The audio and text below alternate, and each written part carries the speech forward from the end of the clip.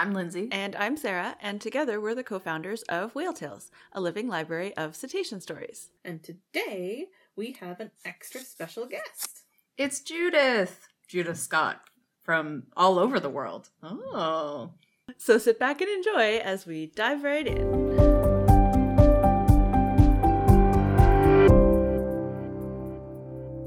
Hi, Judith. Thank you so much for coming on today to talk to us. This is actually something that you suggested for us, which was a great idea. We're super excited. But first, before we do a deep dive into some special animals, tell us a little bit about yourself and your whale watching career, because you go just all over the place. Hi. Thank you very much for having me when I suggested it. Sorry about that. No, but, great.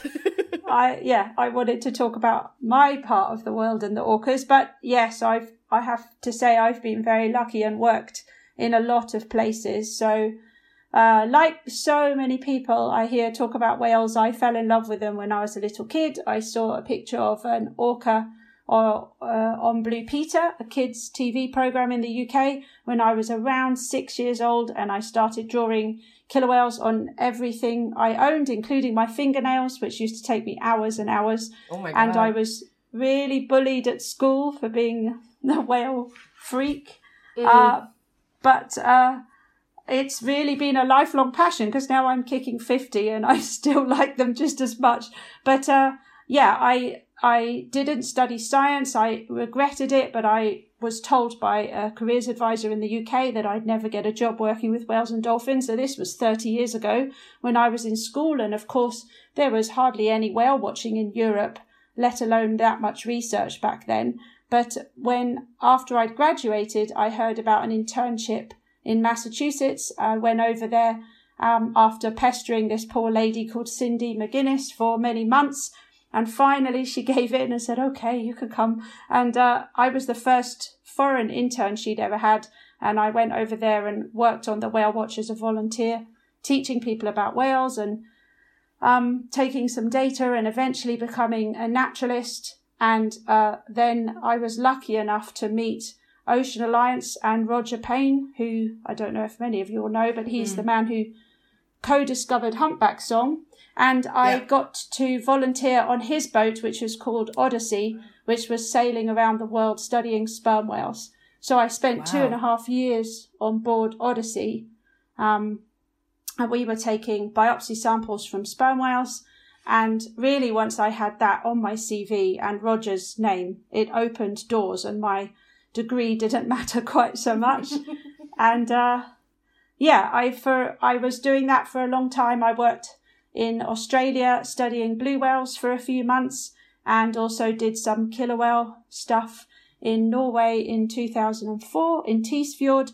And then I gave up for a few years because I tried to get a working visa to work in the US and I was turned down. And I went to work in an office for a few years, but then I was lucky enough to go to Antarctica with Mark Carradine, and there he persuaded me that I really should go back to my passion. And 8 years ago, I got a job working in Iceland on a whale watch. That was my way back into the whale world. And since then, I've been working mostly in Iceland, also 2 seasons in Norway with the killer whales, and 4 seasons in Mexico with the grey whales, 3 seasons in South Africa with the southern right whales.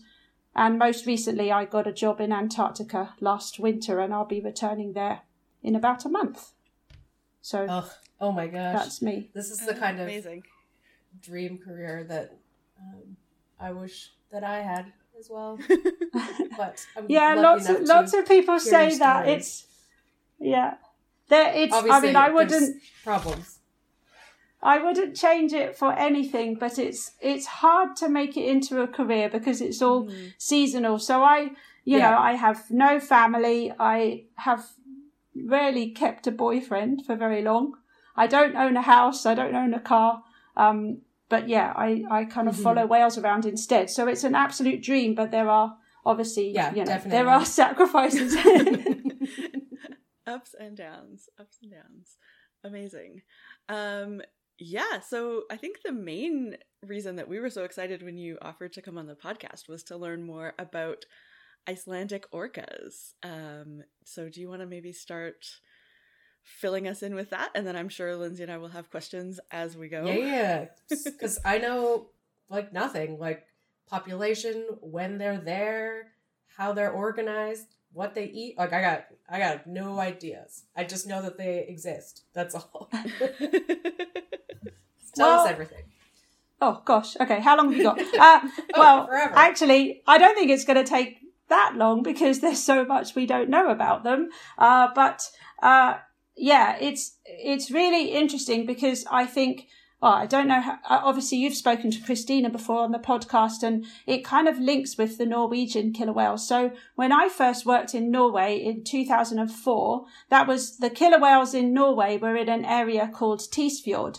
And then the migration of the herring affects where the killer whales go in winter. And in 2006, the Norwegian killer whales all went AWOL because the herring disappeared out of Tisfjord, which everybody knew that would happen eventually. And for a few years, the Norwegian killer whales were kind of out there and not really close to land, and not many people knew what they were up to. And at that time, a few years later, all of a sudden, we started, at least I think whale people, particularly in Europe, started hearing about these Icelandic killer whales. And many people were saying that they were probably the Norwegian killer whales that had now come into Iceland. But we know that that's absolutely not the case. It's a separate population, predominantly separate at least. And what happened was the Icelandic herring came into a small town called Grundarfjörður, which is on the Snæfellsnes Peninsula in West Iceland, a few years ago. And like the Norwegian herring, the herring makes these big fundamental shifts in its wintering patterns where it goes inside fjords to overwinter, and the killer whales basically follow because they are predominantly feeding on this herring. Okay. So, yeah, a small town called Grundarfjörður in Iceland suddenly came on the map because they had sometimes 200 orcas within sight of the harbour, just very, very, very close to land. And a small company called Laukitus had a passenger boat there, and so they decided to start taking people out to watch the orcas. And that's how kind of Iceland and killer whale watching started in the winter time about 12 years ago. Wow. So that wasn't really much about the orcas. I am now lucky. I'm now lucky enough to work for Laukitus. I've been working with them for 8 years, and we are the only whale watch in Iceland that sees orcas regularly. And it really surprises me that they aren't better known, and we aren't better known, because it's. I'm saying this right at the beginning, but I am so surprised that not more people come out to watch the orcas in Iceland.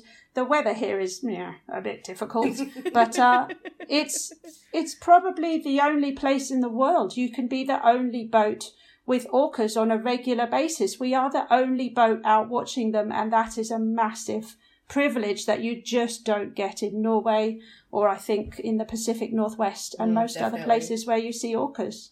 Being the only, when I've been a research assistant, being the only boat has been a thing, but that's such a different experience and so hard to get, and you never would get it out here, even with the bigs, let alone the southern residents. So yeah, but you're also you can start whale watching here, a 20-minute drive from the international airport, basically. So it's true.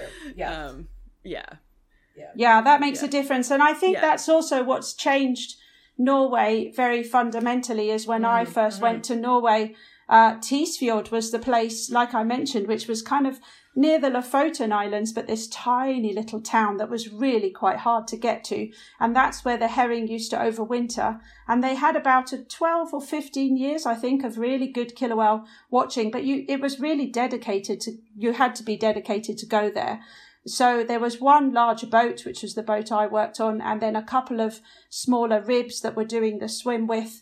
And then, of course, the killer whales left because the herring left. The herring went to Tromsø, and Tromsø has a massive international airport. So when the herring came into Tromsø and the killer whales obviously followed, the whale watching in Norway went nuts. And, you hear about days in Norway where they've had 40 boats watching one group of orcas. And I've been out on the water on days where you had ribs come and drive into the middle of a carousel feeding group of killer whales and drop people in the water on top of the herring. Insanely bad behaviour. And so although Norway is just beautiful, stunning place, there is no regulation. It's just an absolute free-for-all, which is why I recommend, if people want to see orcas in a little bit more of a natural environment, then Iceland is a wonderful place to come and see them. Yeah, I remember here, like 20 years ago, before the regulations got as intense as they are now, there were definitely times where there were more boats than there were southern residents. But we've never had any swim with kind of thing, and the guidelines have always existed, so they were at least kind of far away from the boats, from the whales, but it's still not great. But yeah, that just sounds just like ruins everything for you too. Like, I don't know, even in a situation where you're doing a swim with, which is a whole other conversation, but like, I don't want to land on herrings. That sounds uncomfortable and disorienting, and then you're just there with large feeding animals, and you're like, that's not a fun time for me. Yeah. Anyway, so stressful. Yeah, it's a real shame that it hasn't been better managed there, because when I went many years ago, there was just 2 boats and hundreds of killer whales in the area in Tisfjord, and now it's very, very different. And I'm not 100% against swim with, but it obviously has to be heavily controlled, and there is no control in Norway. Unfortunately, the killer whales are so nice and peaceful; they just swam away. I mean, if only they, gave somebody a quick nibble, then it would probably all change. But they don't; they just swim away. They're too nice. But sorry, that was off topic. No, it's good. It's a good conversation to have. So let's go back to the orcas in Iceland. So you said before we were recording that they come in the spring? So yeah, nowadays we started as a winter whale watch, Laukitours, because the killer whales came in the winter, as I mentioned, when the herring came in. But the herring is such a complicated fish in the North Atlantic. I admire anyone who wants to study that fish. But a few years after the herring came into Grundarfjörður, it left, and it stopped now coming inside the fjord in the winter.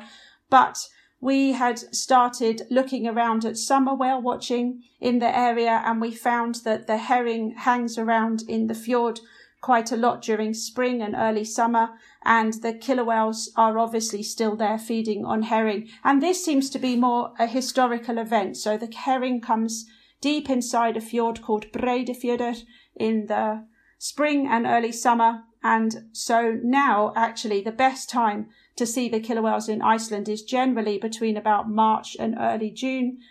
We had 100% sightings this last April. April and May are probably our peak time. There was one tour in April, we didn't see them, but we saw them on the other tour that day. So we're sort of giving it 100%. We saw them 100% of days at least. But obviously that's a really good statistic. There is a lot of weather here, but yeah, spring and early summer are now the season in Iceland, and we've had to actually give up winter whale watching because the killer whales are no longer here in winter. They're mostly now here in the spring. So you need to be a bit flexible with killer whales in the North Atlantic, because they do tend to move around with this complicated herring. Like with the historical herring, so has there been people studying the orcas in this fjord? Or is it still kind of just learning as a whale watching company goes and learning from what you guys are seeing, or how's that going? A bit of both. The government started at least counting the orcas around Iceland, I've been told, in the 1980s. The government organisation, which I guess is kind of the equivalent of NOAA in the US, is called Havro here.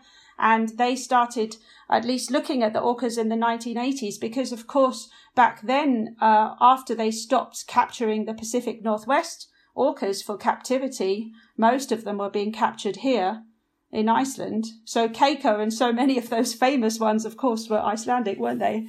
But there's a research project called the Icelandic Orca Project, and they're the main killer whale researchers, and they started probably about 12 years ago, I think, studying the orcas here. But like Christina and you guys discussed with the Norwegian orcas, it's a large population here. So we have got more than 1,000 orcas in the catalogue that Orca Guardians, one of my colleagues on Laukiturs, has put together. And so, just cataloguing them is an enormous task in itself. So killer whale research here is been happening, but very much in its infancy compared to the Pacific Northwest. Like, it's just so much harder because that's just like literally 10 times more than the whales that we have here.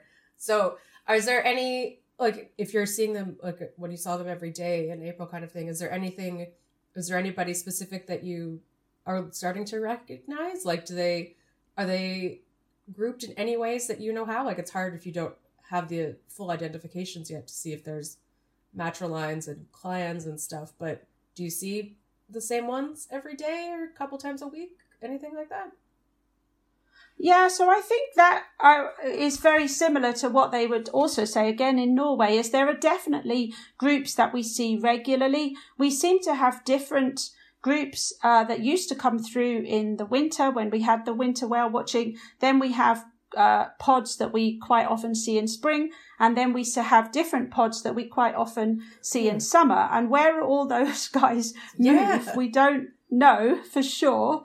But yes, I mean, there are definitely groups that we generally see annually. And then every year, my colleague Marie, who does the catalogue on board our boat in Laukiturs, but also the Icelandic Orca Project, who study the orcas now in the south of Iceland, are adding new animals into the catalogues every year. It's, as we said, it's a large population here, and we're still really trying to get a handle on how many it could be. But they are moving around a great deal. Again, I think possibly more than, I know the southern residents are moving more now, aren't they, than they used to, but they're moving so much here. It's much harder to get a handle on exactly what they're doing and where they're going.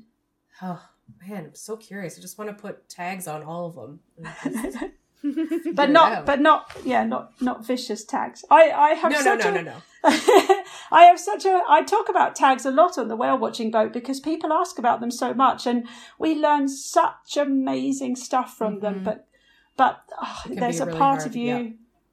I worked on tagging blue whales many years ago, and it is invasive. So it's a hard one. I find myself having very mixed feelings about tags. Yeah, it's so hard because my main experience with tags was with turtles, so it was much a different adhesive kind of situation, and so therefore less invasive, like long-term invasive. Yeah. Hello, excuse me. Do you mind if I just pop this on you? Oh, no problem. Yeah, exactly. And the blue whales weren't quite so inviting. Yeah, definitely. And you get so much data from them, and it tells you so many things. And I'm like, I just want to, from a curiosity standpoint, I just want to tag everything that's in the ocean. But of course, that's not feasible, and also definitely complicated with all sorts of different reasons. But a health and invasive kind of mindset for sure.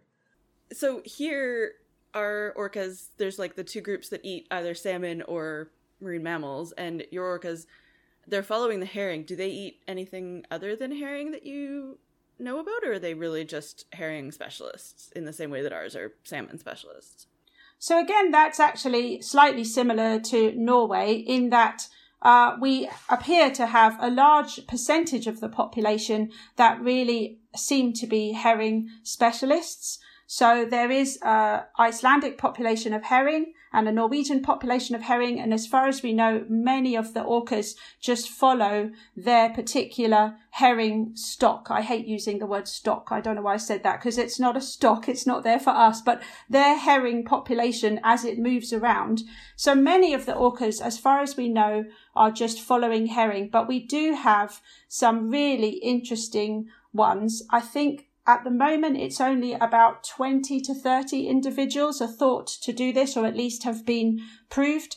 to move between Iceland and Scotland, and they are actually orcas that we used to see here regularly in the winter, feeding on herring, and then in the spring and summer they go and feed off northern Scotland, so mostly around the Shetland Islands, and there they are most definitely feeding on seals. So we know, again, similar to, I think, what Christina was talking about with the Norwegian killer whales, we know some of them are feeding on both fish and mammals regularly. And one of the things I think that Philippa Samara is trying to understand doing isotope analysis, whether we're ever going to be able to answer this, I don't know.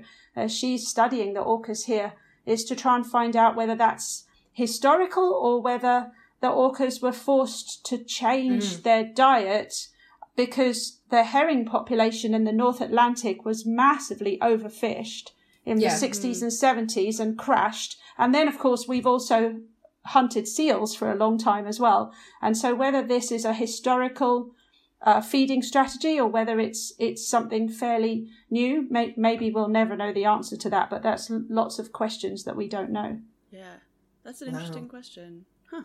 Yeah, I think the more we learn about orcas that are not here, all the other populations of the world and how they eat and like the variety of their diets, I think the more we get down to is that ours are the weird ones. Like obviously being just Chinook all the time is a specific strain of that, but even the bigs, they don't have a crossover.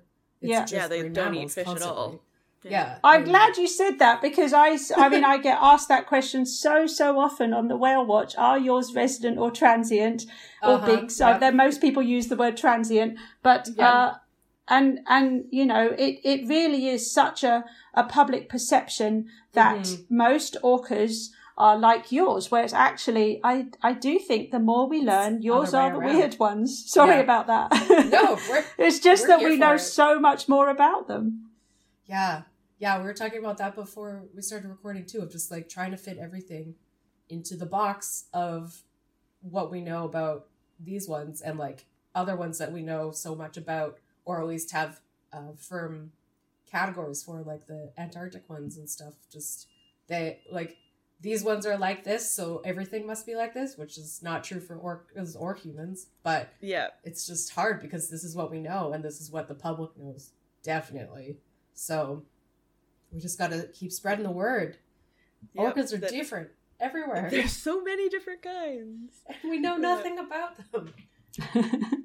I think that's one of the things I like to get across on all my tours is that not just with the orcas, because I work a lot with humpbacks and other species too, is there is a lot we know. We've learnt a lot of amazing stuff, especially in the last few decades, since we've only been studying them alive for such a short time. But there is so much we don't know. Oh, I was just going to ask about a little bit about herring.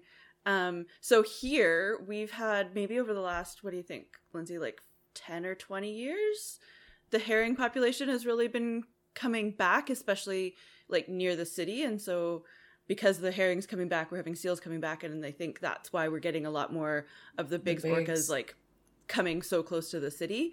Have you folks been finding that in Iceland as well, that herring populations are sort of resurging, or is it still a pretty overfished population? Do you know? No, I mean, well, as far as I know, having spoken to my boss and fishermen around Iceland and also reading some of the literature, it's very, very much recovering. And I believe that's also true of the Norwegian herring population as well. Both Norway and Iceland massively overfished in the 60s and 70s, but now they estimate that the population here is rebounding and is really healthy. And I think, like many countries, of course, they learn from their mistakes, and the fishing is much, much more controlled now. So there was a concern a few years ago that the herring had a disease in Iceland, but I've heard recently, talking to Philippa and others, that's supposed to have rectified itself, and as far as I know, it's now a healthy population. Awesome. Okay, well, that's a good sign. So I want to ask you about so many other things, but let's talk about what else you see in Iceland, because I know you guys have white-beaked dolphins, which to me is just like so amazing because we don't have anything like them here. So what else? You had humpbacks and sperm whales? Was that a story from you from another part of the world? No, that's good memory. My stories are a bit all over the place, but no. So in Snæfellsnes, which again, so the town that we leave from, all these towns in Iceland, people get so confused, bless them. They have no idea where they are in this country sometimes. But the town we leave from now for the whale watching in Snæfellsnes is called Ólafsvík. And that, again, that's where we go out to look for the orcas, predominantly in the springtime. So we start our season in the 15th of February. It's very, very weather dependent. So just a quick byline. If people are thinking of coming here, we so often get passengers come who, tell us it's their life dream to see an orca, and they just leave it till their very last afternoon in Iceland, and then they're terribly disappointed that we have to cancel because it's blowing 50-mile-an-hour wind, which happens here quite a lot. So spend some time if you really want to see something is definitely the best advice. But in the springtime, we also have a population of sperm whales out in the deep water in this fjord. They're all males because it's Iceland, so we don't get the females and juveniles here. They're further south, and we don't know a great deal about them. We don't even know what they're feeding on. There's not lots of squid here in Iceland, so we think they're possibly feeding on cod, maybe lumpfish, maybe halibut out in the deep water. But they're just here. And a colleague of mine called Carl O'Neill put together a sort of a sperm whale ID catalogue for this area when we had about 200 males in the catalogue, so a fair number. But then they just disappear. In the summer, they disappear. We have no idea where they go. Maybe they just go a little bit more offshore out to the continental shelf. But we see them here regularly in the springtime in that deep water. And then, the main species that most people are watching in Iceland, we are the only people in Ólafsvík that have the orcas and sperm whales regularly, although of course sometimes the other whale watchers see them. But the main species here are minkies, humpbacks, and the beautiful white-beaked dolphins. This is probably the best place in the world to have a chance of seeing them. Oh, they're so cool looking. And your humpbacks are in the spring, and then they go south to southern places to do their southern things. They do, so the humpbacks often come in the spring with the capelin. They're mostly seen in the north. So I have to say later in the summer, I work in a different town in Iceland in the Westfjords called Holdavik. And again, we're the only whale watch boat. So it's very, very nice. Only you with humpbacks, not loads of other boats. So again, it's a real privilege that both the places that I work in Iceland with Lauki Tours, we are the only boat with the animals.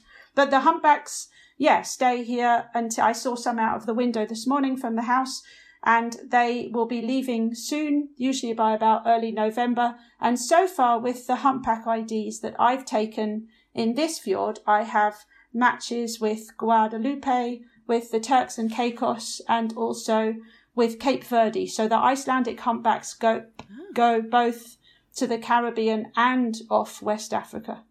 Oh. And that's all wonderful happy whale, the wonderful joy that is happy whale. Oh, love them so much. Great. Yeah, that's fascinating. Huh. So many things to learn. I want to know so many things. I know, that's true. That is why tagging is so amazing, because every time somebody puts a tag on something, did you see the data that's just come out of the Falkland Islands of the southern right whale that was tagged?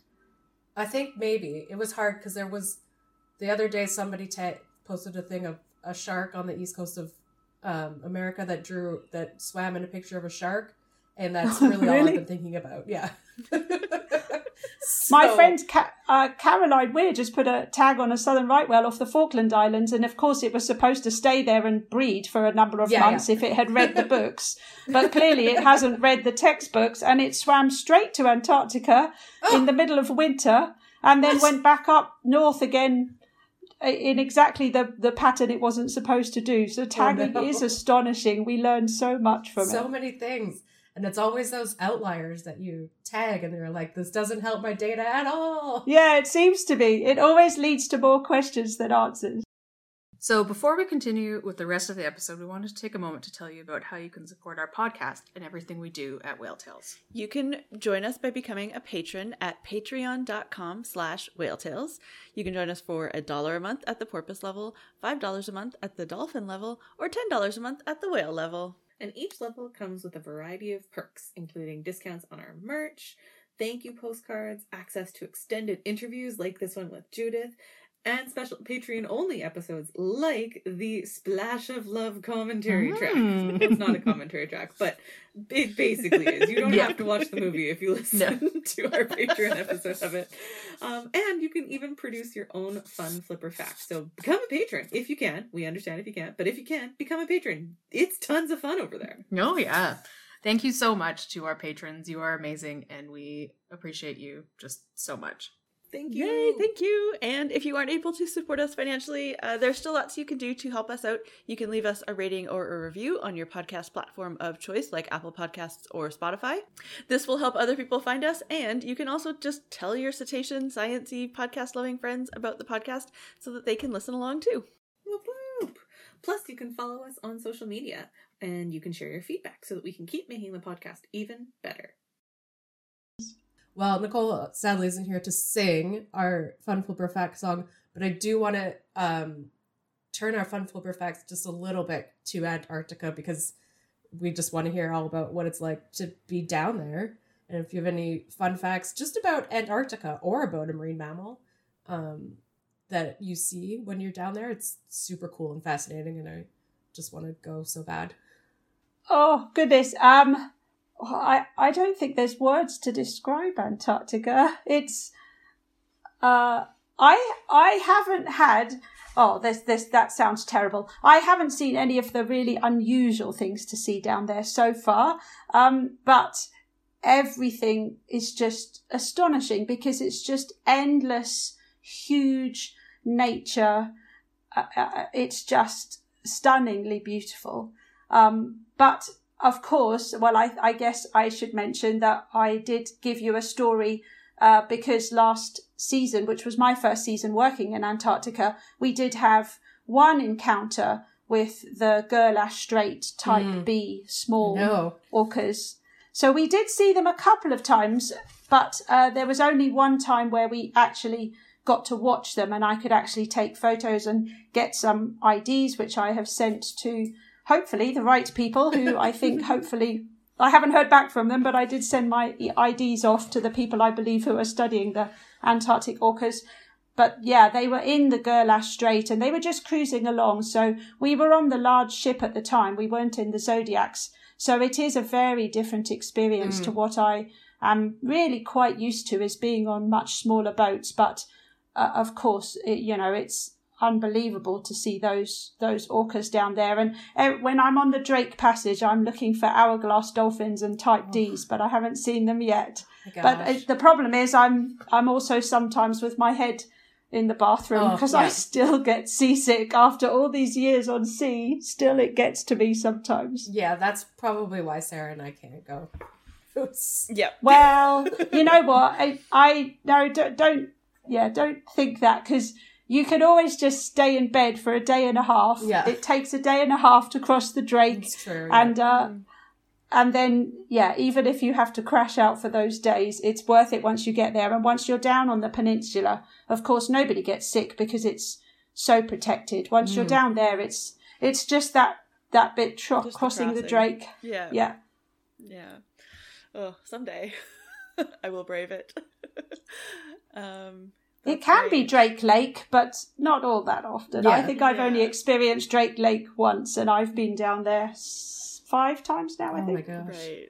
So yeah, I'm sorry, that wasn't very eloquent. No, Just but it was all I good. could think of to say is, oh my god, it's amazing. Yeah, well, that's what we're expecting people who've been there to Yeah. say, because what else would you say? It's just incredible. Yeah, and so many humpbacks. I mean, it's a hump. It does seem a bit of a humpback party down there. That's what you see most of the time. And we have seen minkies, but I haven't been lucky enough to see them really clearly yet. Hopefully at some point we will. But gosh, the humpbacks really are spectacular. In so many of these bays, it's just full of humpback whales. Oh, that's amazing. well, we're hoping for you to get Hourglass and Type Ds this year, not just because... Yeah, thank you very much. If I can keep my head out of the toilet. Yeah. Yeah. Not Cross just my 'cause fingers for you. I want to collect them all for our species library, but also because that would be super cool for you as well.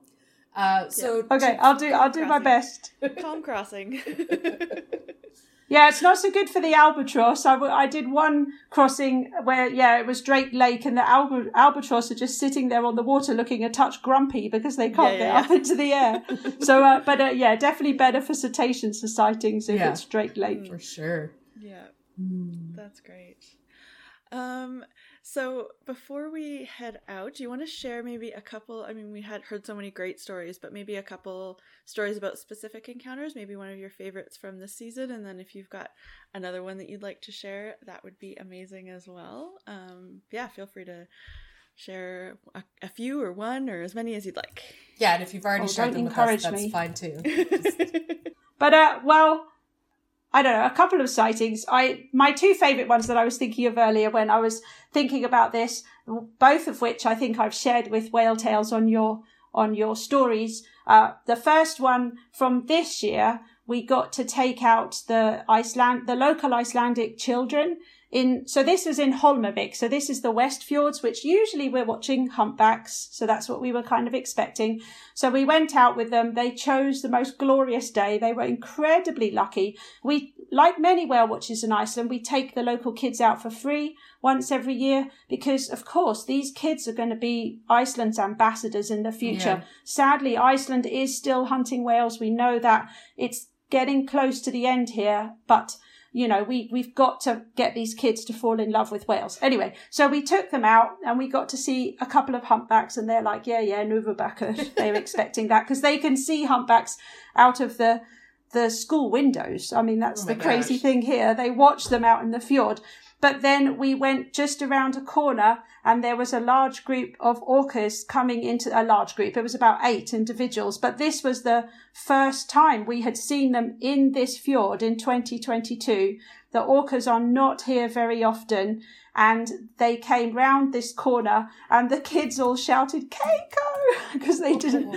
A mother and a calf peeled off and came really close to the boat, and both of them kind of porpoised next to the boat, and all the kids on the boat were screaming, and happy screams. It was great. They just got how exciting it was, and that was one of my favorite moments of this year, was showing those kids. They were just super lucky. They just got one of the best tours of the year. And then we had jumping white-beaked dolphins on the way home, and they only had an hour and a half trip. It was unbelievable.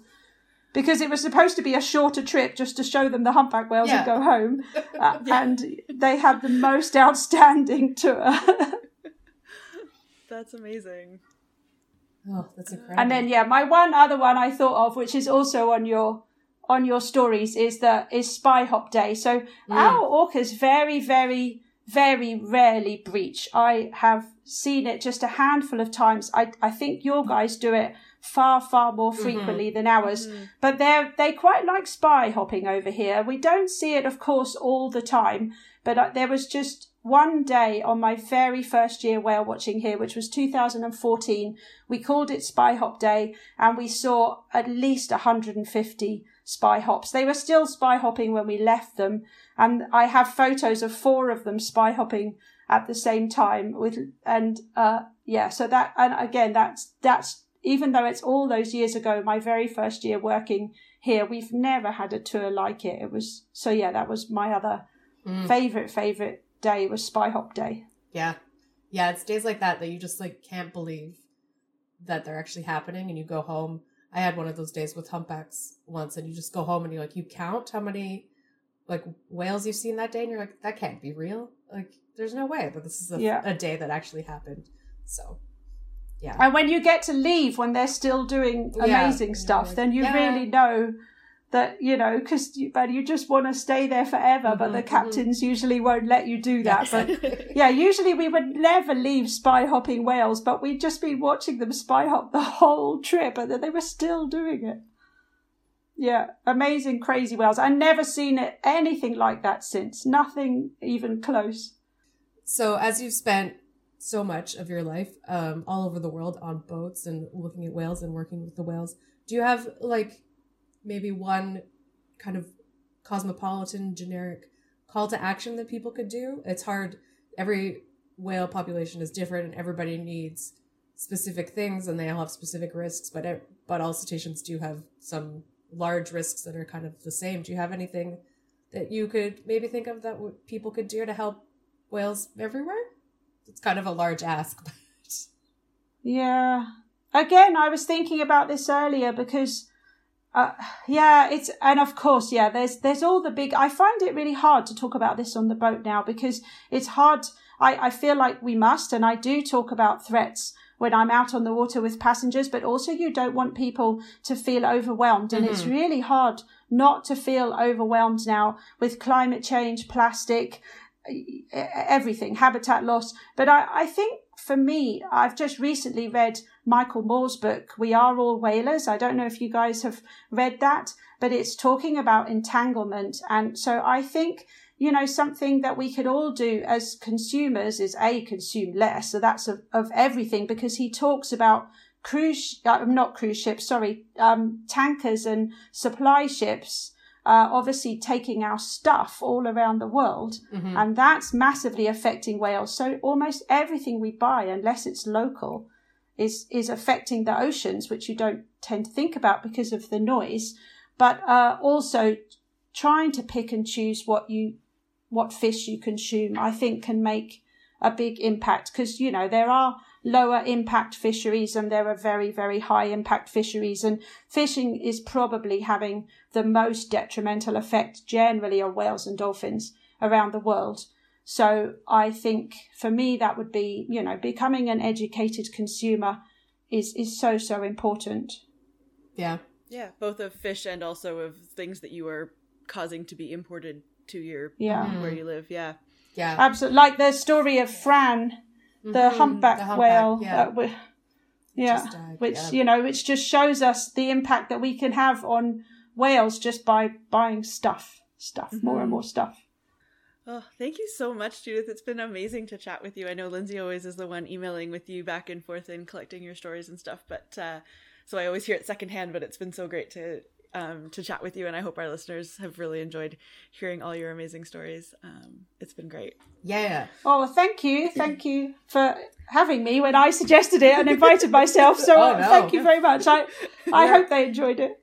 Yeah, we're always in for stuff like that. So we will tag the link to all of your incredible stories in the show notes, because you've got amazing ones from all over the world, because we didn't even touch on South Africa or Mexico in this.